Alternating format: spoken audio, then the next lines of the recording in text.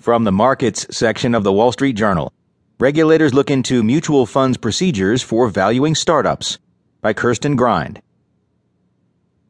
Federal securities regulators are looking more closely at whether U.S. mutual funds have proper procedures in place to accurately price shares of private technology companies amid signs the tech boom is wavering, according to people familiar with the matter. The Securities and Exchange Commission in recent months has been asking more questions of large fund firms about how they value startups and whether their process ensures an accurate estimate of a company's worth, the people said.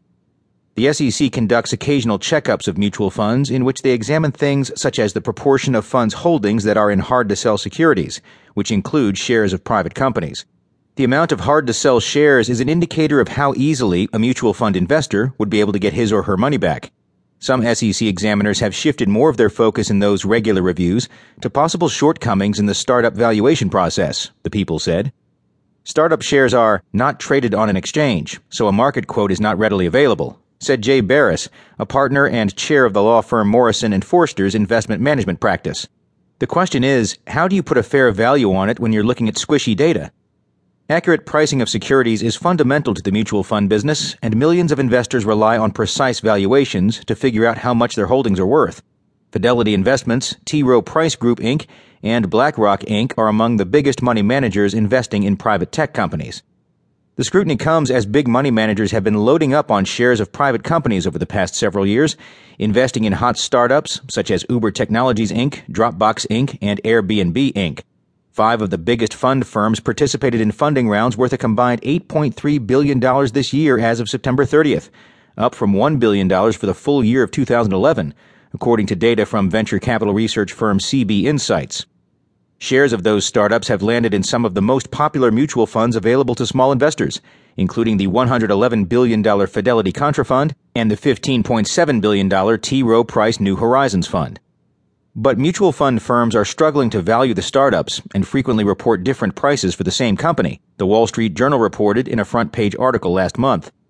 According to a journal analysis of data provided by fund research firm Morningstar, Inc. of startups worth at least $1 billion, there were 12 instances over the past 2 years in which the same company was valued differently by more than one mutual fund on the same date.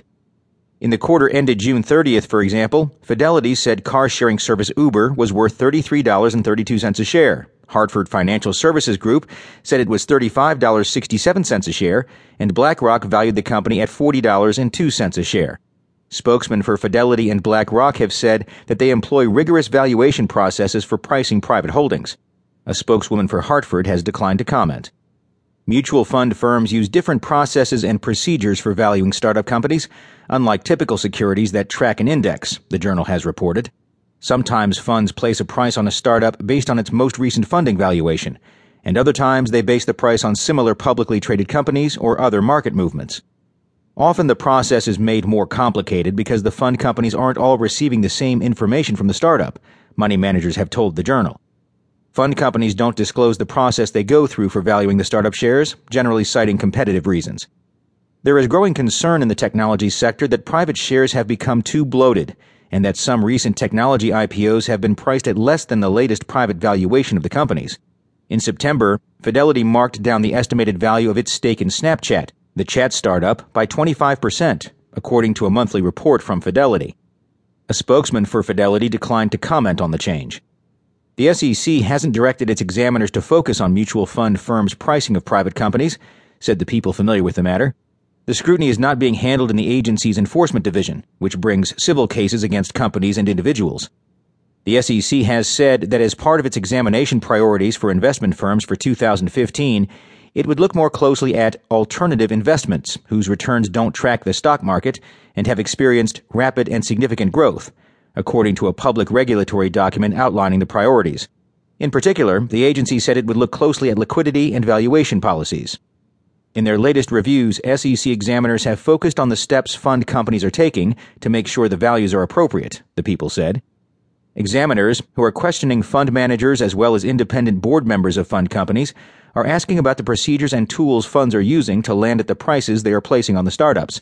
Often that includes looking through documents and manuals outlining the processes that fund companies have in place, these people said.